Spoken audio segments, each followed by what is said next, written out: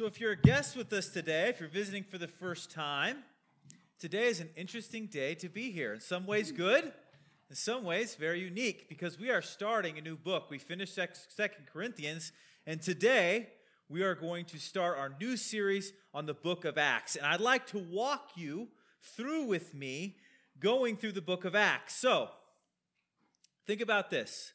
You have no Sunday school curriculum. There's no one to tell you what you should do to introduce a book. You say to yourself, if I was going to introduce a book of the Bible that I was going to teach, what would I need to include? So maybe the author would be important, or what about like the philosophy of history and recent studies on the book of Acts? Do you think that might be important? Is the Aramaic used in the book of Acts, or is it just Koine Greek? The date, where was it written from? When did it become part of the canon? What was the place of writing? Maybe what are some key manuscripts that were used, and if they're dependable? What's the history of its interpretation? As you can imagine, all those things on this list are probably not particularly valuable to include. So as I'm reading all this material to introduce the book of Acts, you say to yourself, what does one need to include when introducing the book of Acts? And it made me think of this. You know, oftentimes we think of apologetics, defending the faith. How do we defend our faith? And I would argue that there's about 3 levels at which we defend our faith. The first one, or the third one, depending on how you want to look at it, is sort of the highly academic way of defending our faith. So let me read to you a section of a commentary I wrote that was talking about the importance of the manuscripts behind the book of Acts. Major versional witnesses for the Alexandrian family include Alpha or Sinaiticus in the 4th century, A or Alexandrinus, and B or Vaticanus. The Byzantine text is best represented by H, L, P, and 049, which is 9th century. The Western text has witnessed in D, also known as Codex Bezae, I guess, and the Heraclean Syriac, Codex D, lacks Acts 8, chapters 14, 21, 2 through 8, 16 through 18. Codex E is Greek and Latin text with a mix of mostly Western and some Byzantine writings. It would take me like a week to be able to read that, okay, to know what it all means. It might take you like years to figure out what it all means and to make any use out of it. So you say, so why is this important? This highly academic stuff. This is why it's important. So while I may not include it in a sermon like this, one day, if you're a kid like Eli, you're going to go to college. And guess what's going to happen? You're going to get a college professor. And you know what he's going to know? He's going to know what this means. And you're not going to know what it means. And he's going to be able, or she's going to be able to say, it's cute how you went to that Sunnyside Baptist church. That's cute. You thought you learned apologetics there. You thought you learned how to defend your faith. You don't even know how to read Aramaic. I mean, come on. You're going to convince me that I should be a Christian and follow the Bible? And they will be able to walk you through text after text. They'll show you discrepancy after discrepancy, and you'll be like, I'm 18 years old. I mean, I can't even function at this level, right? And actually, being 18, you might even have a better shot. Some of us that are older, learning all this now might be incredibly difficult, right? So you have sort of this highly academic sort of defense of the faith. Another example of this would be the arguments for God. So you might have heard the cosmological argument, God's the first cause of everything. The teleological argument, God designed everything, so there's God. And then there's the third one that we often use, and it's called the ontological argument. Now, I started realizing how complicated the ontological argument was when I heard this. Dr. Myron was probably one of my favorite professors at Faith. He never got married. Everyone joked that he was married to his books. When you went into his apartment, you opened up his kitchen cupboards, you opened up his oven, guess what was in them? Books.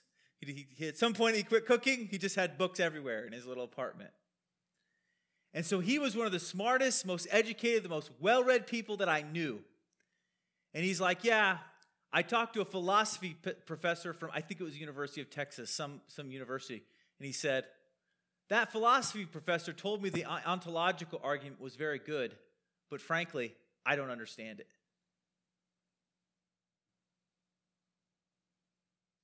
Dr. Myron, like the guy that does nothing with his life but like read all the time, struggles to even understand. So he has this sort of highly academic. And I think this is very valuable. I think this is what it matters to us. We all can't function at that level, right? We all can't be there. We just don't even have time, even if we had the mental capacity to function at that level. But I think it's important to support the people that do. The people that do. Because if you lose the highly academic level, you know what happens? They train the next level, and then they train the next level, and they train the next level. And so if at the highly academic level, they decide that the Bible's not the Word of God, you don't need to worry about it, it's not true. By the time it trickles down to all of us, guess what it's going to be?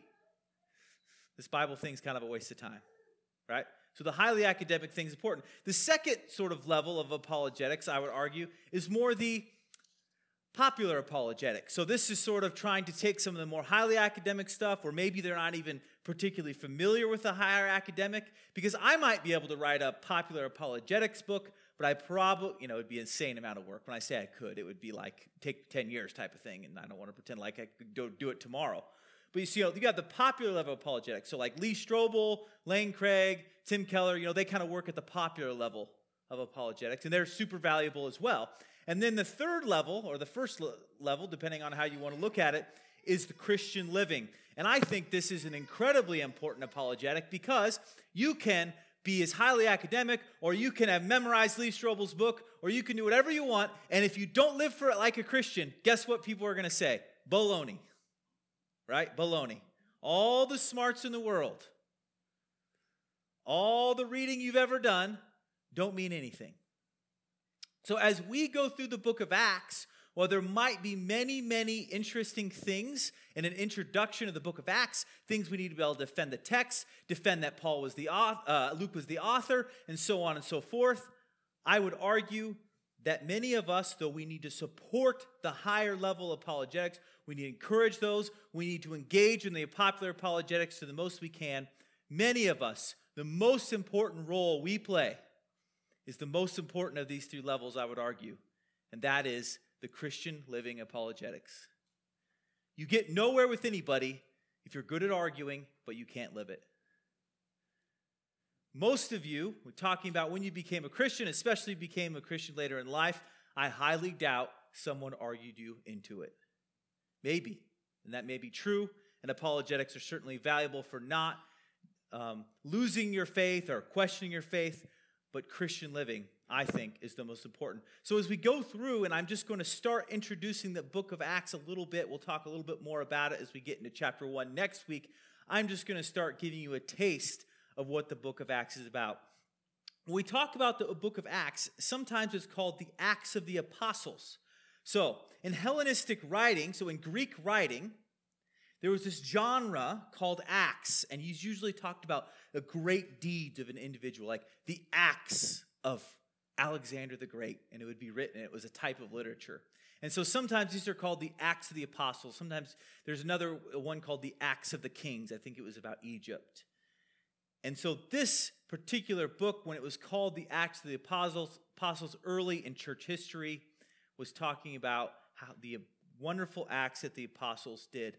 But I would kind of argue that this may not be the greatest way to look at it, because when we think about the book of Acts, it's not so much about the key characters, but it is about the acts that God does throughout the beginning of the church.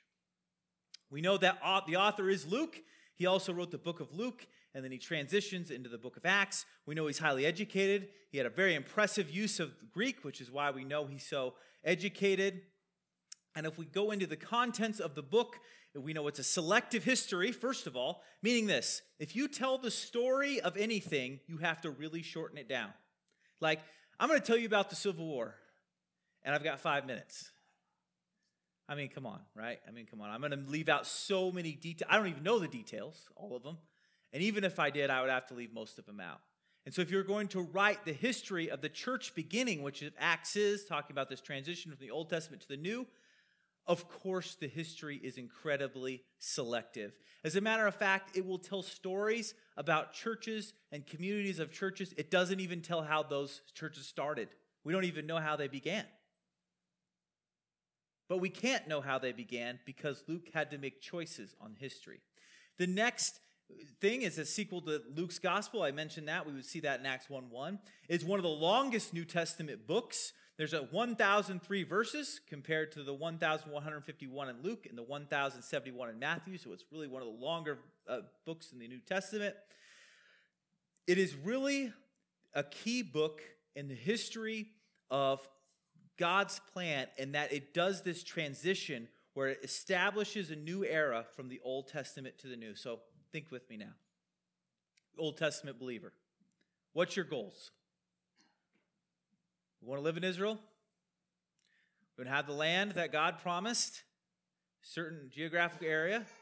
We want to have a temple. We want to have this temple. It's really, really important. We have priests that serve in this temple. We want to have sacrifices. We have these 12 tribes or 14 tribes, depending on how you want to look at it. They each do their role. So it's like, this is your life. And then suddenly we're transitioning into this church thing in which suddenly now the Gentiles are a part of it, which is like super wild. You suddenly don't care about the temple? I mean, that is just craziness. I mean, go to Israel today. I've mentioned this before. Go to Israel. What do they care about? The people that are really strong Jews, that are really Orthodox. Man, they want the temple back. Read the Old Testament. Try to do what God commands you in the Old Testament with no temple. So this is a new establishment of the church era. This transitionary period is what Acts tells us about. So you have a movement that's rooted in Judaism, but now includes the Gentiles as well. The book of Acts has stories of faithful witnesses, people that stayed faithful in the face of persecution, such as Peter, Stephen, Philip, Paul, Barnabas. We'll learn about all those. We learn about the role of the Holy Spirit in the new community. So Jesus promises to send a helper. Well, how's this helper thing going to work? Where would we read about how this whole Holy Spirit's going to work? I mean, think about how different this is. You know, we sing songs in church like, Holy Spirit, you are welcome here, right? And this is the lyrics to our songs, talking about the Holy Spirit. We talk about the power of the Holy Spirit. Well, the Holy Spirit had such a different role in the Old Testament that when we transition to the New Testament, when Jesus promises this new helper to come, I mean, how is this going to work? How is this? This is so new. And number 7 here, the third of the material consists of speeches. So we're going to learn a lot about the different speeches made. I once memorized Stephen's speech for a play I was in. As I was sitting there thinking, I wonder how much of it I can remember. I started out with this. 77 years ago. So it's like, I don't remember anything, I think is what I decided. I don't remember it at all. But we'll be going through a number of the speeches. So the overall purpose of this book is to show God's activity through Christ and the Spirit to all people. That's so general. You know, it feels like such a big picture purpose, but it really is. If you try to narrow it down, you're probably not going to get every aspect of the book. It's really showing God's activity through Christ. So Christ has sent His Holy Spirit, and He's come to all people, including Jews and Gentiles. And while that seems big picture, it's a really revolutionary. Some key theological topics. The first thing is the Gentiles. So this is a big deal. The Holy Spirit, the new community identity. We talked about that. The law. What do you do with the law now? You spent your whole life obeying the Old Testament law. Like you ate because of it, right? Like no pork. Like bacon's good now? It is good. I really like it, if you're wondering. It's great. Emily has talked me into eating vegan for a month at some point. It's going to be the worst month of my entire life, possibly. Looking forward to that. Number 5, is the practice of Acts Catholic? So some people think that the practices in Acts are kind of a pre-Catholic. Is that true? We'll touch on that topic as we go, and ultimately we'll see the triumph of the gospel. But there's this one last thing I'd like us to think about as we look at verse 1. It says, in the first book, O Theophilus, the first book meaning the book of Luke, I have dealt with all that Jesus began to do and to teach. You know, if you go to school and you go to philosophy class, they'll say, reference to history. So we see Luke referencing to this other book you read. This references to history, you cannot find truth there. You cannot find truth there. You cannot find truth in writings about the past. And so through philosophy class, before you open the text of Scripture for the first time, your philosophy teacher will teach you, you cannot find truth. Think about it this way. You come to church today. You say, I was at Sunnyside Baptist Church on Mother's Day, 2019. Pastor Joel wore a purple shirt. Someone reads that later. Is my shirt purple? Well, it's a lot of purple, but it's got some white. You know, this is like light purple, right? It's like light purple. You know, maybe there's like a shade of purple, or some of you might have a cool fancy name that I don't know about. My wife probably does, of what color this really is. And even then, maybe this is purple in Wichita, Kansas in 2019, but if someone read this 100 years from now, maybe they wouldn't even consider this even a shade of purple. So when you read history, can you really depend on it? I mean, the professor might say, you can't even say what shirt you're wearing with accuracy. How are you going to say you are going to find some sort of absolute moral truth in some book of history? And then you go on and on. You say, well, you think you know what Paul did? You think what Paul wrote here? You think what Luke wrote here in Acts? You think you can count on that? And I want to point out to you something that was pointed out to me many years ago by a guy named D.A. Carson that really, really helped me. It is 100% true that it is impossible to know 100% about anything. You cannot know everything about anything. And this is what I mean by this. You have this scope, and perfect knowledge is represented by the dot in the middle. You know everything about it. It is impossible to know everything about everything. Now, I'd like to think my dad knows everything about accounting. He doesn't. He doesn't. There's different states. Oh, and then there's different countries. I mean, think about the simplest thing. Like, do you know about cars? Let's say you're a car guy. Well, I know about cars.